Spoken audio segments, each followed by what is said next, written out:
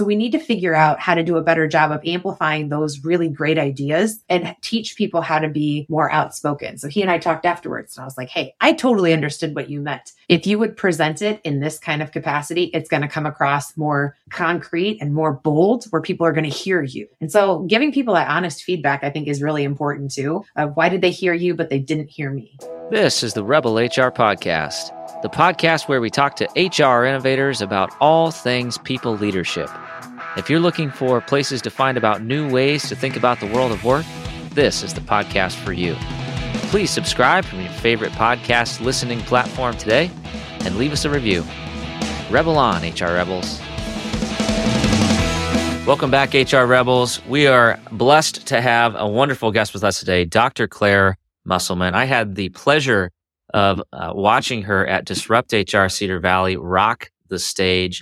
We're going to be talking about all sorts of amazing things today, everything from executive presence to leadership to her expertise, which is workers' compensation. She is the principal of CM Advising. She brings passion-filled purpose and energy with a dose of glitter and sparkles to risk management. She's also a leadership expert, keynote speaker, does all sorts of awesome things, and maybe most importantly, possesses the best LinkedIn handle that I've ever seen, Glitter and Sparkles. So check that out on LinkedIn, all you HR professionals. Claire, thank you so much for joining me today. Thank you, Kyle. I'm happy to be here. Well, I am super pumped to have you here. We just talked for like 30 minutes about all things pop culture. But I don't know if I'm going to be able to work in like Teenage Mutant Ninja Turtles or American Gladiator into the conversation, but I am going to do my best today. So just try and work in Lars. And I think Lars. Lars. Is it Lars or Laser? We never figured that out. I think they both. I'm going to have to look. It might be both. If there's any 80s kids out there that loved American Gladiators and knows if there was a Lars or a Laser, send me an email. Let's figure this out and let's settle this debate. Yes. Yes. Well, I sincerely appreciate you spending some time with us, and it's just been wonderful to follow some of your content on LinkedIn, and I love your approach to the world of all the things that you're focused on, which is a lot. But I want to maybe start with just talking a little bit about the content that you shared at the Disrupt HR event, because I think it's going to be, really, really important for many listeners to this podcast, and something that, quite frankly, many of us struggle with at times, and that is really, really executive presence. So I think maybe I'll start with the first question. What inspired you to focus on that topic for Disrupt HR? Sure. So executive presence means it's really meaningful to me because I had a CEO who, when he entered a room, everyone stopped and paid attention. Like, you just knew when this gentleman walked into a room, the energy that he carried, the aura he had, the confidence that he had just captivated everyone. Everyone would turn and look. You didn't even have to physically see him walk into a room. You felt it.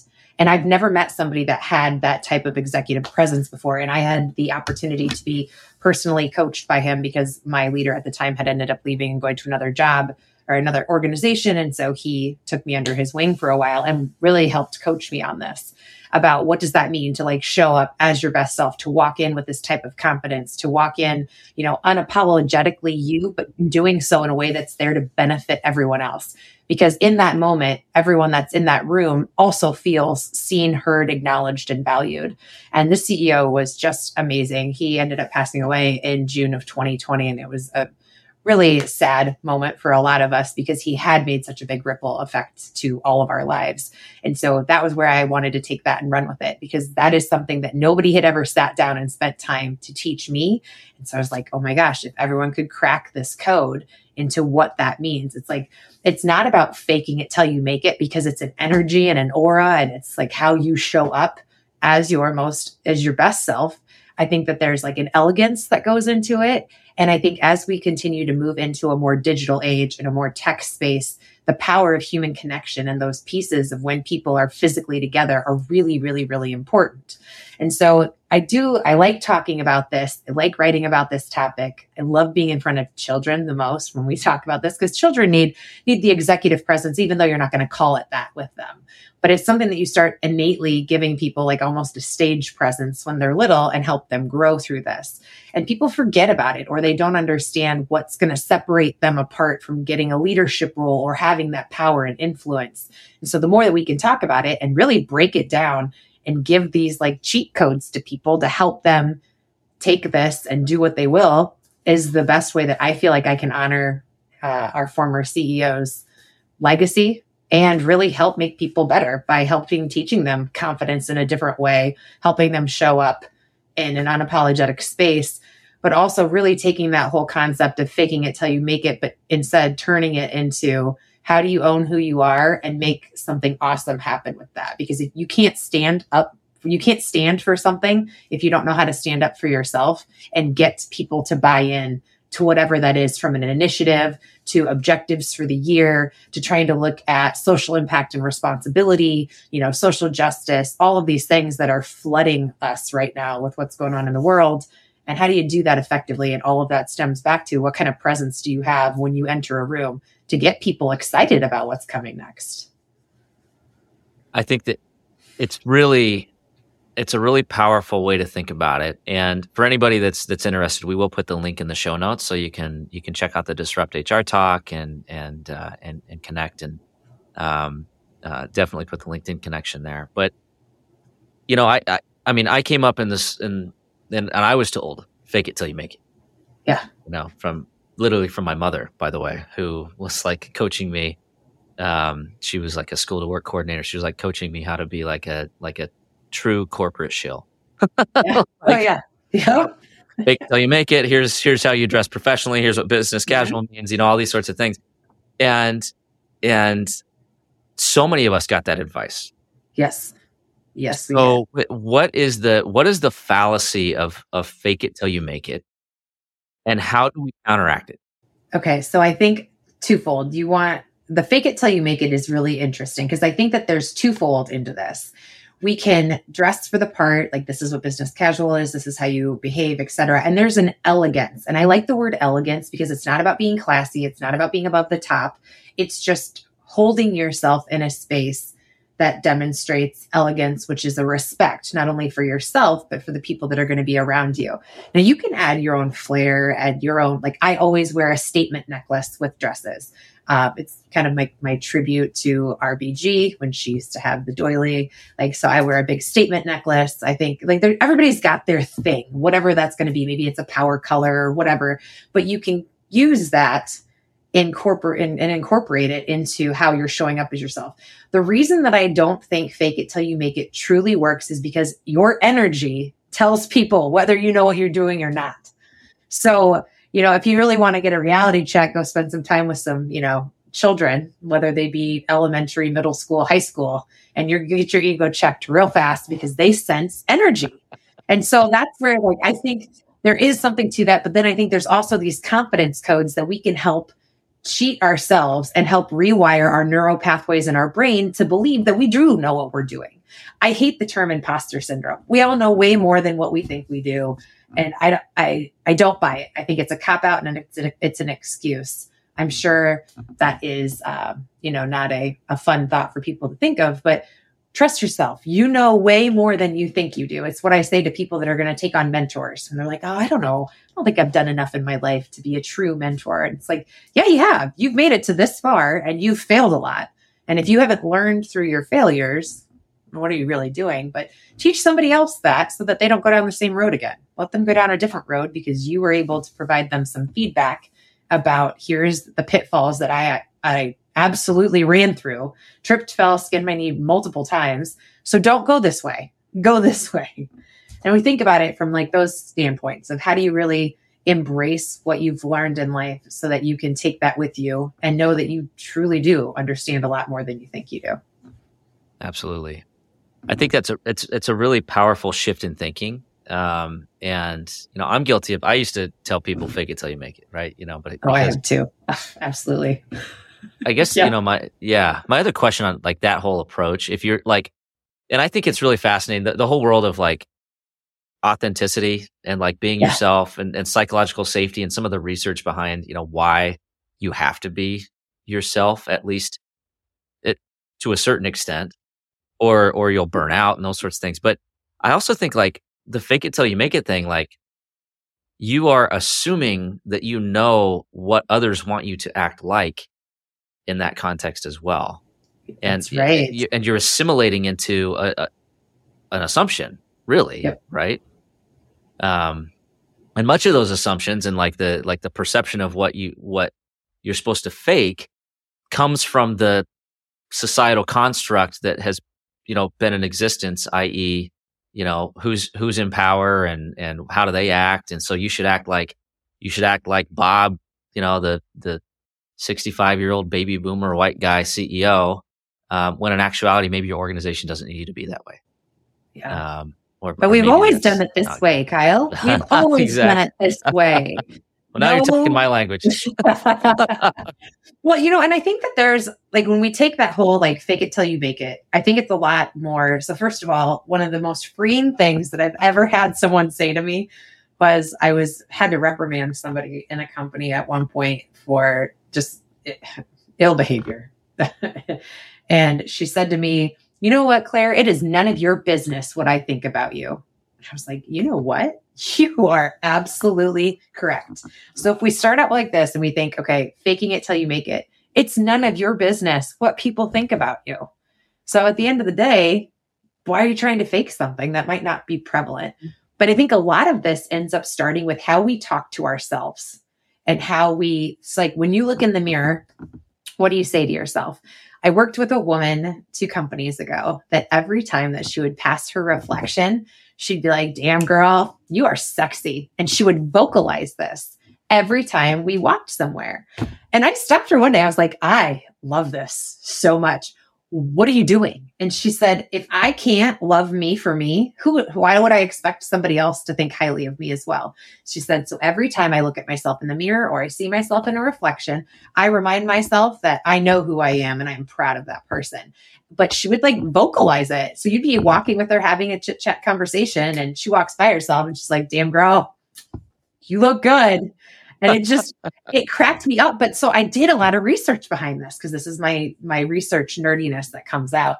And it's amazing that you can really rewire your brain and you can reestablish neurological connections through these neural pathways that actually help you start seeing yourself differently. And in order to do that, that helps build your own self-confidence. So then you're no longer faking it.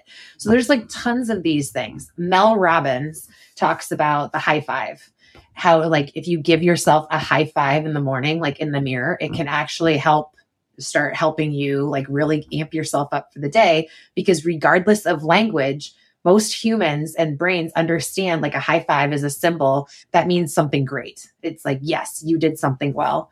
Other things that I've read about or have tried myself are alarm affirmations. So when you wake up in the morning, what does your alarm look like? Does it say alarm, or is it, I'm going to go have an amazing day? And so what does that look like? Literally, if you pull out your iPhone or your Android and you go to your alarms, most of the time it'll just say alarm 5:15 a.m. I encourage people to take out alarm, put something fun for yourself. If you want, you can add a jazzy song, maybe an 80s ballad or whatnot, to hop out of bed and be like, "I'm taking on today. Let's do this." But then there's other things, like I call it toothbrush talks. When you're brushing your teeth, you give yourself 3 attaboys for your appearance, because we are the most critical on our appearance. And this is where this stuff gets really important when you're working with like children, because these guys are going to grow up this way. So if we can help set their brains right early on, like what are those things? Or when you're washing your hands, give yourself a quick look in the mirror, tell yourself something that you're proud of. A lot of people do these memory jars, like at the end of the week, what was something great that happened? You put it in a note card, you throw it in a jar, you review them when you're in a less than desirable headspace. But there's a lot of things that are like that because words matter. So the words that you say to yourself are the most important. Like, for example, over the holiday, a lot of people want to say that they were lazy and that they didn't do anything. They binge watch shows. I prefer to say that I was intentionally rejuvenating myself, or like I just think about, I'm not going to tell myself that I'm lazy. I wasn't being lazy. I was being intentionally restorative because I needed to refill my tank so that I can come back out and refill other people's. And so when we think about those type of scenarios or those type of the verbiage that you use, your brain hears you every single time. And so you can't expect other people to show up for you if you can't pick those words and show up for yourself in that capacity. And so these are the things that if we could start teaching these things younger and applying them throughout our life, you no longer have to fake it, because you know that at the end of the day, if you're sitting on that branch and the branch breaks, you got yourself. You'll just fly away and everything will be fine. And so it's a lot of like coping skills, self-confidence coaching, just a lot of different things that are skill sets that when we look at investing in human capital, how do we actually start doing this and then leading by example to take this into like the next wave of human capital development? I love that. Yeah. I want to do this exercise. The next time that a manager comes to me and says, this person is lazy, I'm going to ask them, are they just being intentionally restorative? Oh my gosh, see what they do.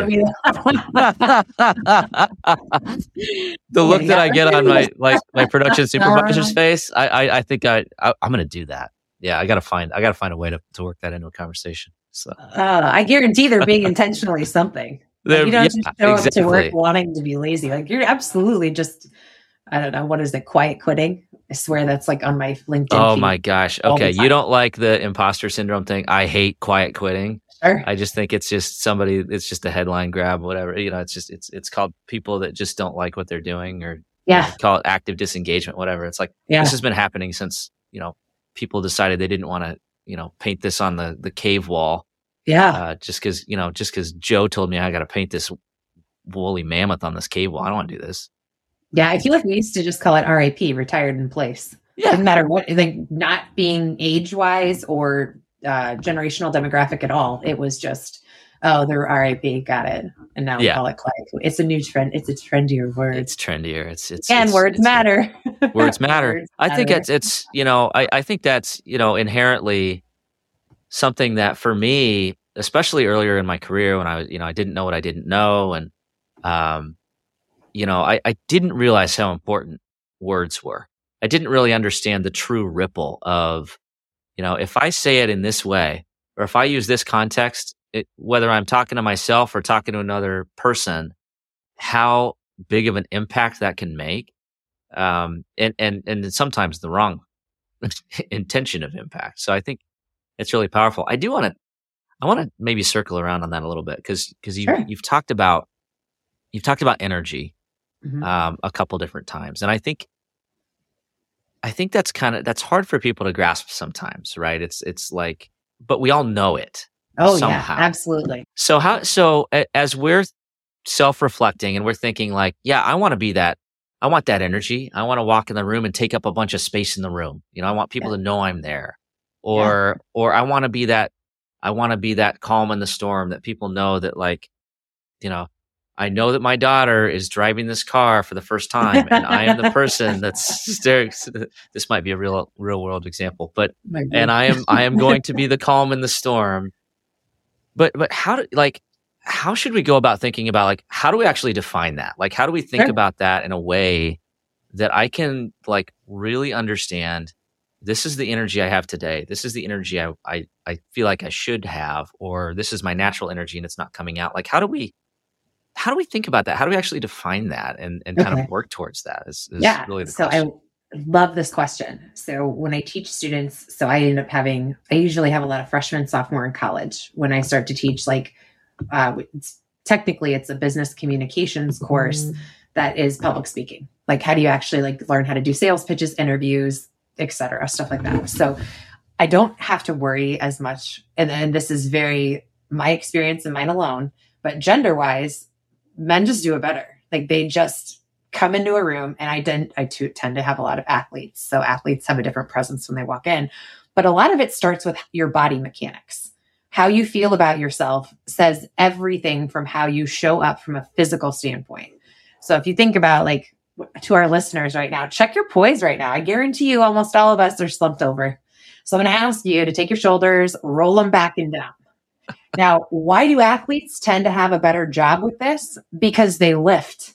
And if you lift weights, you've done weights with shoulders back, etc., and you lift, your body tends to be more open in the chest area, and you're not always that concave because we sit over a desk all day and you're curved. Well, your energy comes from what I think it personally comes from, like that mid heart area, your mid chestal region. There we go. There's your word for the day. I love But it. if you show up with your shoulders open back and down, you're giving off a different, like you're actually giving out energy to people more so than this closed off effect. And if you think about it from a standpoint, if you can see someone or not, they look more inviting when they have an open chest from like that energy standpoint and how you see someone. If they are all closed off, they're trying to make themselves small, your energy fields aren't going to be in the same way. And this is kind of when we talk about aura and you've got like the 7 different chakras, energy cycles, like there is a true science behind the energy that actually comes off from your body. So if you are hunched over and trying to make yourself small, that's going to be received very differently than somebody that's got an open chest, etc. So I encourage people to lift weights because it makes a huge difference in how your body physically holds itself. And that is always step one, because, you know, when you look at, there was a Netflix documentary that I watched over the holidays called Schultz. And it's where Jonah Hill interviews his therapist. And he talks about how to mitigate depression, because a lot of people were dealing with a lot of mental health. And he says that 85% of it is your physicality. So how you show up, how much water you put in your body, your nutrition, and how much you move your body. So a lot of our energy absolutely comes from that physical body. So how you're holding it, what you're doing for it, that's going to change a lot of how people receive you. Then when we look at it from that standpoint, it's also, what is your facial expression?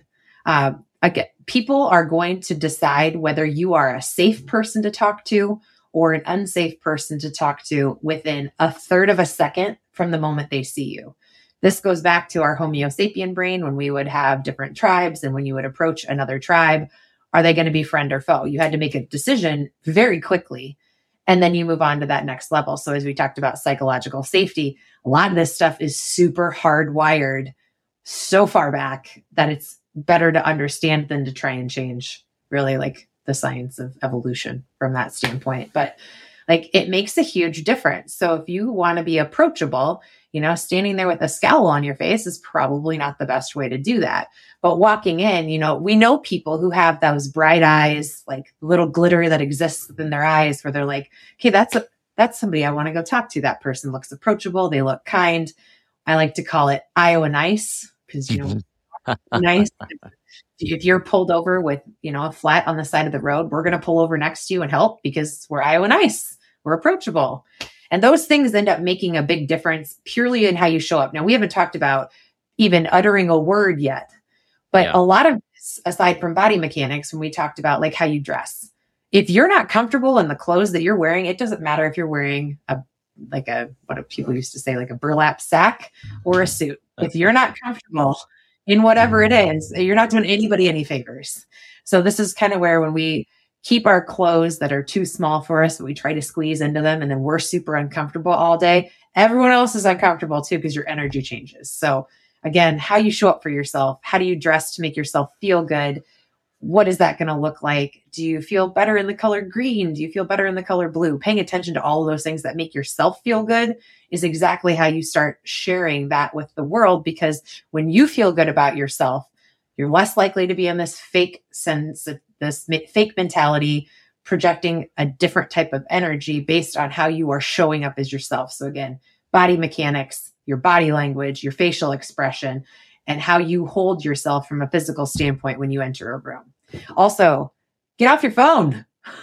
Number one thing, it's so simple. Most people get awkward when they're going to enter a room. And I think we've all done this. Okay. So like flash back to when we were kids and you're walking into the lunchroom and it's like, oh, where am I going to sit? Who can I sit with today? Well, nowadays everybody walks in and they're on their phone.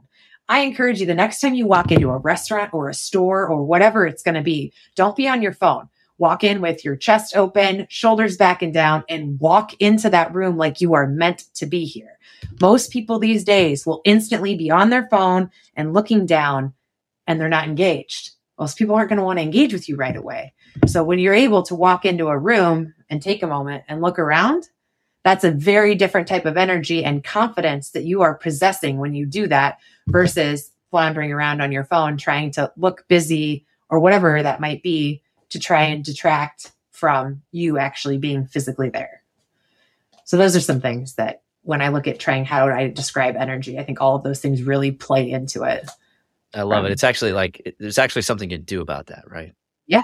Well, it reminds me I think that's talking about, our X-Men, whatever your favorite thing was in the 80s, whether it be X-Men or whatnot, like X-Men stood there and they had their stance, or the Ninja Turtles had their stance. Like, again, that is a very different perception when you walk in. Again, that is also showing that open chest. Obviously, the X-Men looked like they worked out. So did the Ninja Turtles. Those guys were pretty ripped. But it's not necessarily about that. It's just, again, about how you hold your physical body. And when you enter a room, what does your poise look like? What does your stance look like? Women tend to stand there and cross their legs and shift their weight back and forth. No, keep your feet hip width apart and walk in and just be comfortable. It's always fun for me when we're working with people on how to get them comfortable speaking. People don't like to, either they have no idea what to do with their hands, or they feel really awkward if you just leave them down by the sides and they get really uncomfortable, even though it doesn't look uncomfortable to the audience. Like, the audience isn't really paying attention to that, but the person standing on stage is freaking out because they feel seen. So it's just those little moments that you think about when you're looking at presence and energy walking into a space. It's all that. I mean, I think it's really fascinating to think about, the like the perception of energy and what and how people feel about that. I do, by the way, just to kind of nerd out a little bit, like I'm a big like chakra meditation and all that kind of stuff. So like, yeah, we don't have time for that podcast, but I do think like there is some science and there's some science around energy. It's a little woo woo if you're like I need to see the data, but it exists. It's just, we just don't necessarily have the mechanism to measure it all the time. Right. Like but it's there. I'm with you on that. Here's a good,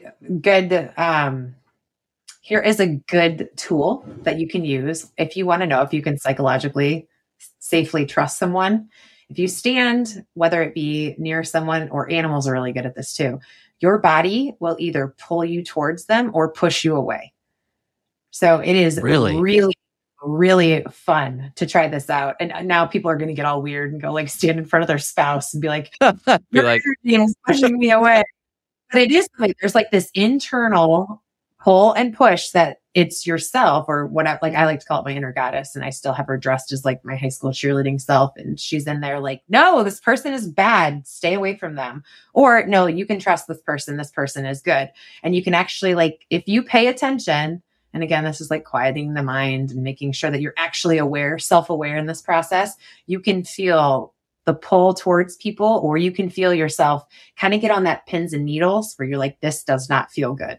So it's if you want to pay attention to the people that you surround yourself by, you will start to be able to feel those energy balances when you put yourself in that space. Now, I want to caveat this and say, please don't go to your in-laws' house and say, well, Dr. Claire told me that if you're pushing me, I don't need to be around you, because I'm not here to fight with you and your in-laws. I'm just here to make you aware of how you feel when you're around certain people. But that's an easy one to go to. That's fascinating. I've got all these notes now, like, and this is an audio podcast, but if anybody could see me as she's like describing this energy, I'm like, oh yeah, I'm kind of slouched over. I need to get, so, thanks for the reminder. Yeah. But they're interesting things that we don't touch on enough in life, because I feel like we've gotten into such a checkbox mentality of like, okay, this is how you grow into a leader. You do these things. Well, we don't ever talk about like, what are those outliers that set people apart? And these are a lot of those outliers. Like, how do you effectively communicate? Because words are so powerful. How do you showcase like an aura in a way that you are being authentic to yourself? How do you pay attention to energy levels within a room? If you know an energy level is going downhill in a room, how do you amplify it? How do you, again, teach self-confidence so that we know we've got a great wealth of knowledge that exists within this world, and a lot of people that don't know how to articulate it. I was on a call yesterday for a panel that we're going to do for a workers' compensation conference. And we had a quieter gentleman that gave a couple ideas, and I tend to be very bold and outspoken. So I reiterated what he said and just said it in a different way. And they're like, yes, that's a great idea. I was like, well, that was his idea. He's just quieter. So we need to figure out how to do a better job of amplifying those really great ideas and teach people how to be more outspoken. So he and I talked afterwards and I was like, hey, I totally understood what you meant. If you would present it in this kind of capacity, it's going to come across more concrete and more bold where people are going to hear you. And so giving people that honest feedback, I think, is really important too. Why did they hear you, but they didn't hear me? Yeah, absolutely. Yeah. And we can all win. That's the other thing. Everyone can win in this. This is not because Kyle and Claire are doing this, they're great. And because Joe and Shayla aren't doing this, they're not. Like everyone can win in this space. I think that's something else that we haven't ever focused on before. Absolutely. Either. That abundance mindset, right? Yeah. And that's, yeah. Again, that's probably another podcast. So we've got like 3 podcast series at this point. One pop culture, one about chakras, and then another one about that. But I do think and especially the audience listening to this, like in human resources, we deal with this a lot. A lot of times we're just because of the jobs we do, it's not always fun. A lot of times we're in a meeting that's not very, very positive. A lot of times we are the one that's like taking notes in meetings or like we're on our phones trying to find answers to questions that are getting thrown our way. And it's easy to forget that, that we should have some level of executive presence, especially in the role that we're in. And we should be mindful of the energy that we're bringing to our organizations, because a lot of people are looking to us to be kind of an example of what good looks like, right? I mean, that's kind of what, and right, wrong, or different. That's just the nature of our jobs. And so I think all of this is really important. And I think really, really powerful stuff. And I have like a list of like 20 things I got to go do now, but I really appreciate you sharing that. Well, I think we use this common vernacular all the time. It takes a village to raise a child. Well, it takes a community to help people grow. And so what are we going to do to make that community feel seen, heard, acknowledged, and valued so that you can help people grow? Because again, when we look at, the development of human capital, it is such a crucial time with, every industry's got a talent crisis at the moment. We've got such a big disparity among tech from the different generations of understanding. Even when we look at the whole socialization, I think sociology moving forward is just going to be fascinating with just such a big disparity from a technological standpoint. And so when we look at all of those facets, how do we really bring it together so that it is a community instilling growth among everyone that's a part of it, versus it trying to be these pieced out landscapes that I think that we have historically been developed in, and how like this is how you grow in a ladder, versus now looking at it from a community helping everyone grow through a lattice effect where people just can, navigate throughout the process and continue their own growth and development to help everybody. Again, going back to like abundance growth mindset. But I think at the end of the day, if you're not growing, you've got the ladder. And I don't believe that humans truly want that for themselves or the people that they surround themselves with. Right. 100%. Absolutely. And it's none of your business what people think about you. I love that. Isn't that amazing? I said that to my daughter the other day too. She's like, well, that's kind of, that's right. I'm like, yeah, I had somebody actually, it was screamed at me. And I remember sitting with our HR representative afterwards. And I was like, she's right. And our HR representative was like, I'm going to take that one away. I'm going to take that one home and say that to my children. And we joke afterwards, but in the moment, I was like, you know what? You are absolutely correct. It's the most freeing thing anyone has ever said to me before. Love it. Well, I had aspirations to talk a whole lot about workers' compensation, which is also an area of expertise. But we're close to the end of our time together. So I think maybe the next question I do just want to give you an opportunity to maybe talk about your approach to workers' compensation and what you are doing to really foster a little bit of a growth mindset and change management within that industry.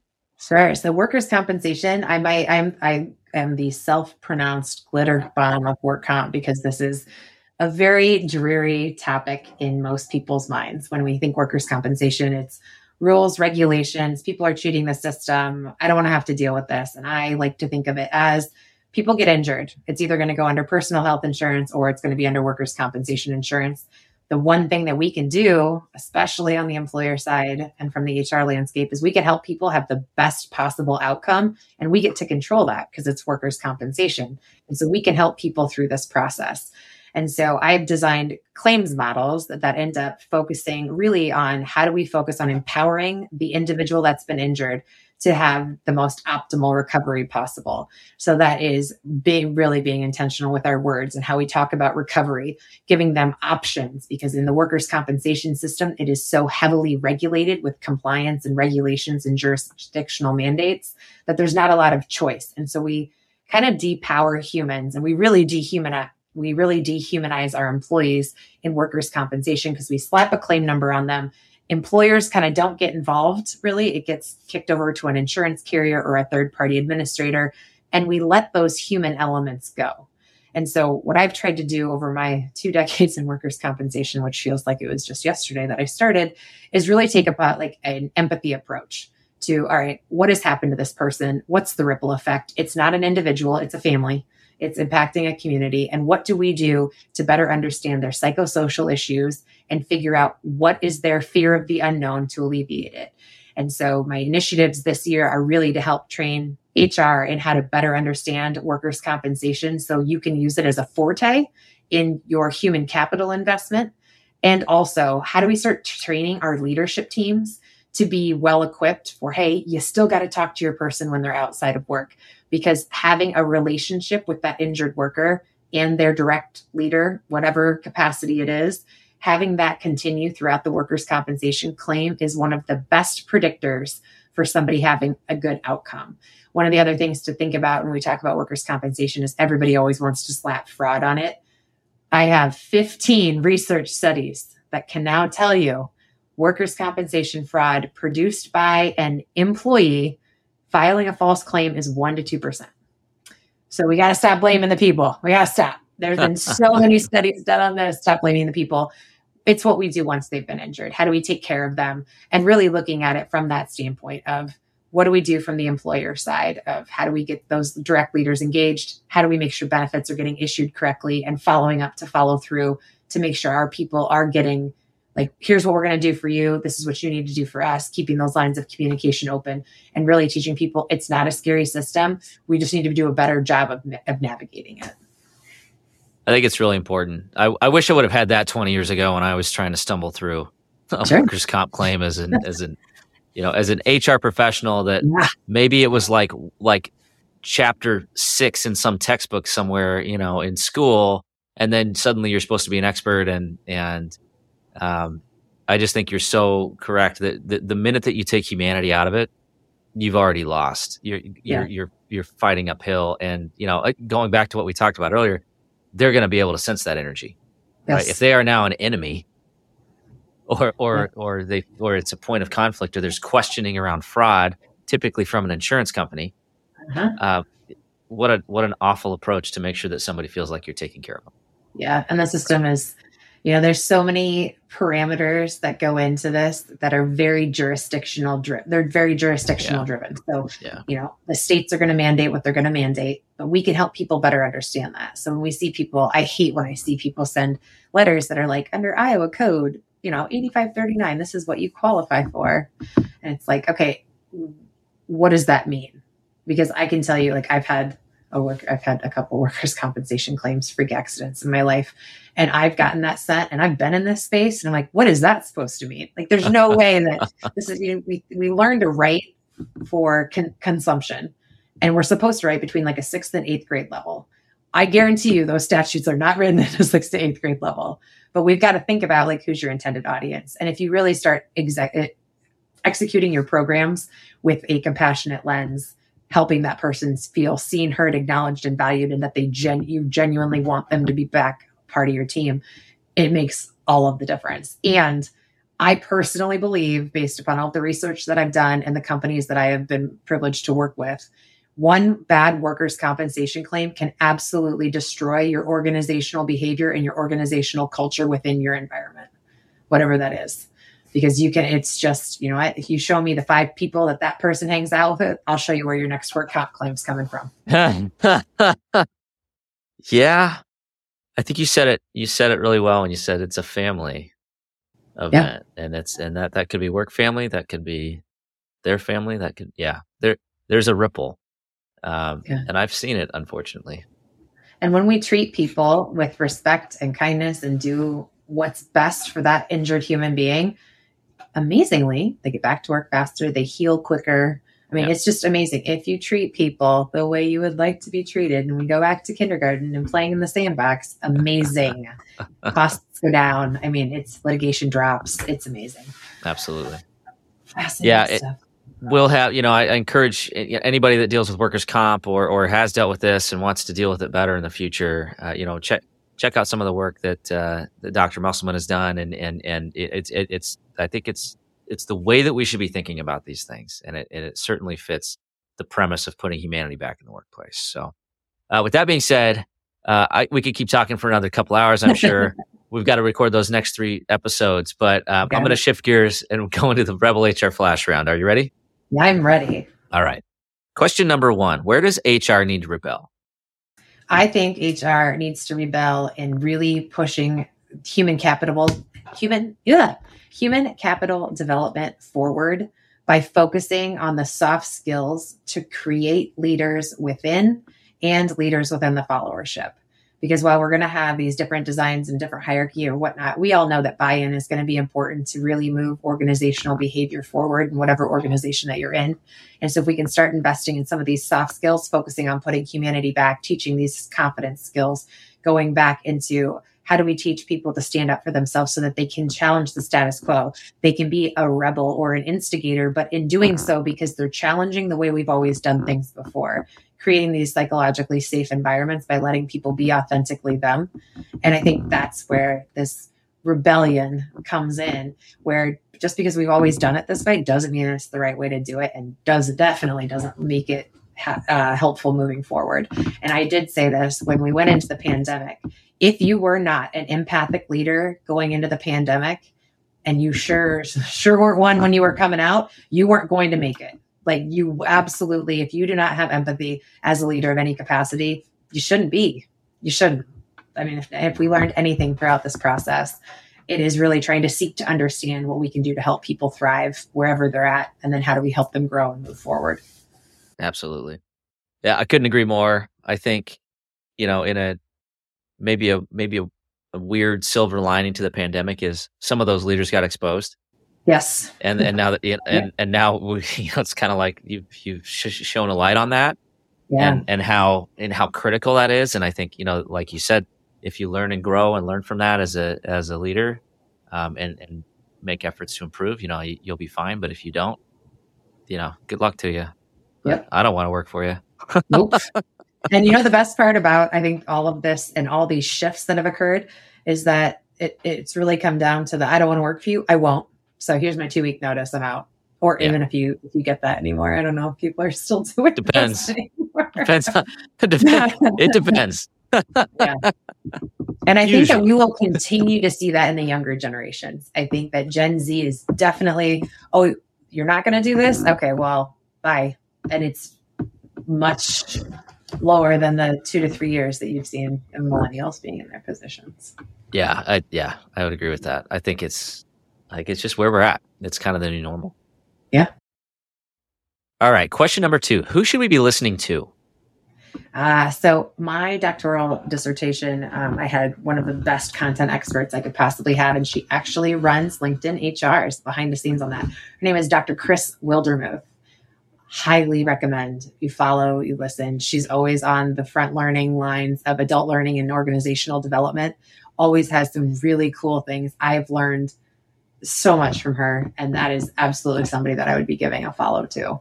Awesome. She really helped me understand employee engagement, because that was what I wanted to understand. I wanted to understand why people stay in jobs that I could never do. My dad is an end loader operator, has been since he was 18 years old. He's 73, 74, still working, doesn't want to retire because he has a sense of community with his people. And I was like, all right, I want to dive into this. I want to know why he's so engaged after all these years. Like, what makes you get up and want to go to work in the morning?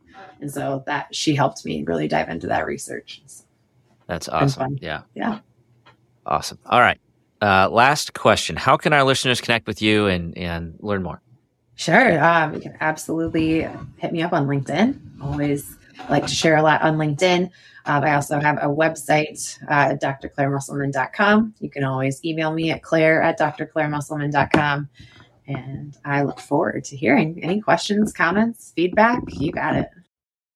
Absolutely. We'll have all that in the show notes. We'll have some other content and resources in the show notes. So open up your podcast player, check it out. Certainly worth a follow. And again, Glitter and Sparkles on LinkedIn. I mean, come on, that's the best thing. So it's just been an absolute joy. Appreciate the opportunity to spend some time with you, and really appreciate the content that you shared with us today. Thank you so much. Thank you for having me. It's been great. Thanks. All right, that does it for the Rebel HR podcast. Big thank you to our guests. Follow us on Facebook at Rebel HR Podcast, Twitter at Rebel HR Guy, or see our website at rebelhumanresources.com. The views and opinions expressed by Rebel HR Podcast are those of the authors and do not necessarily reflect the official policy or position of any of the organizations that we represent. No animals were harmed during the filming of this podcast. Baby.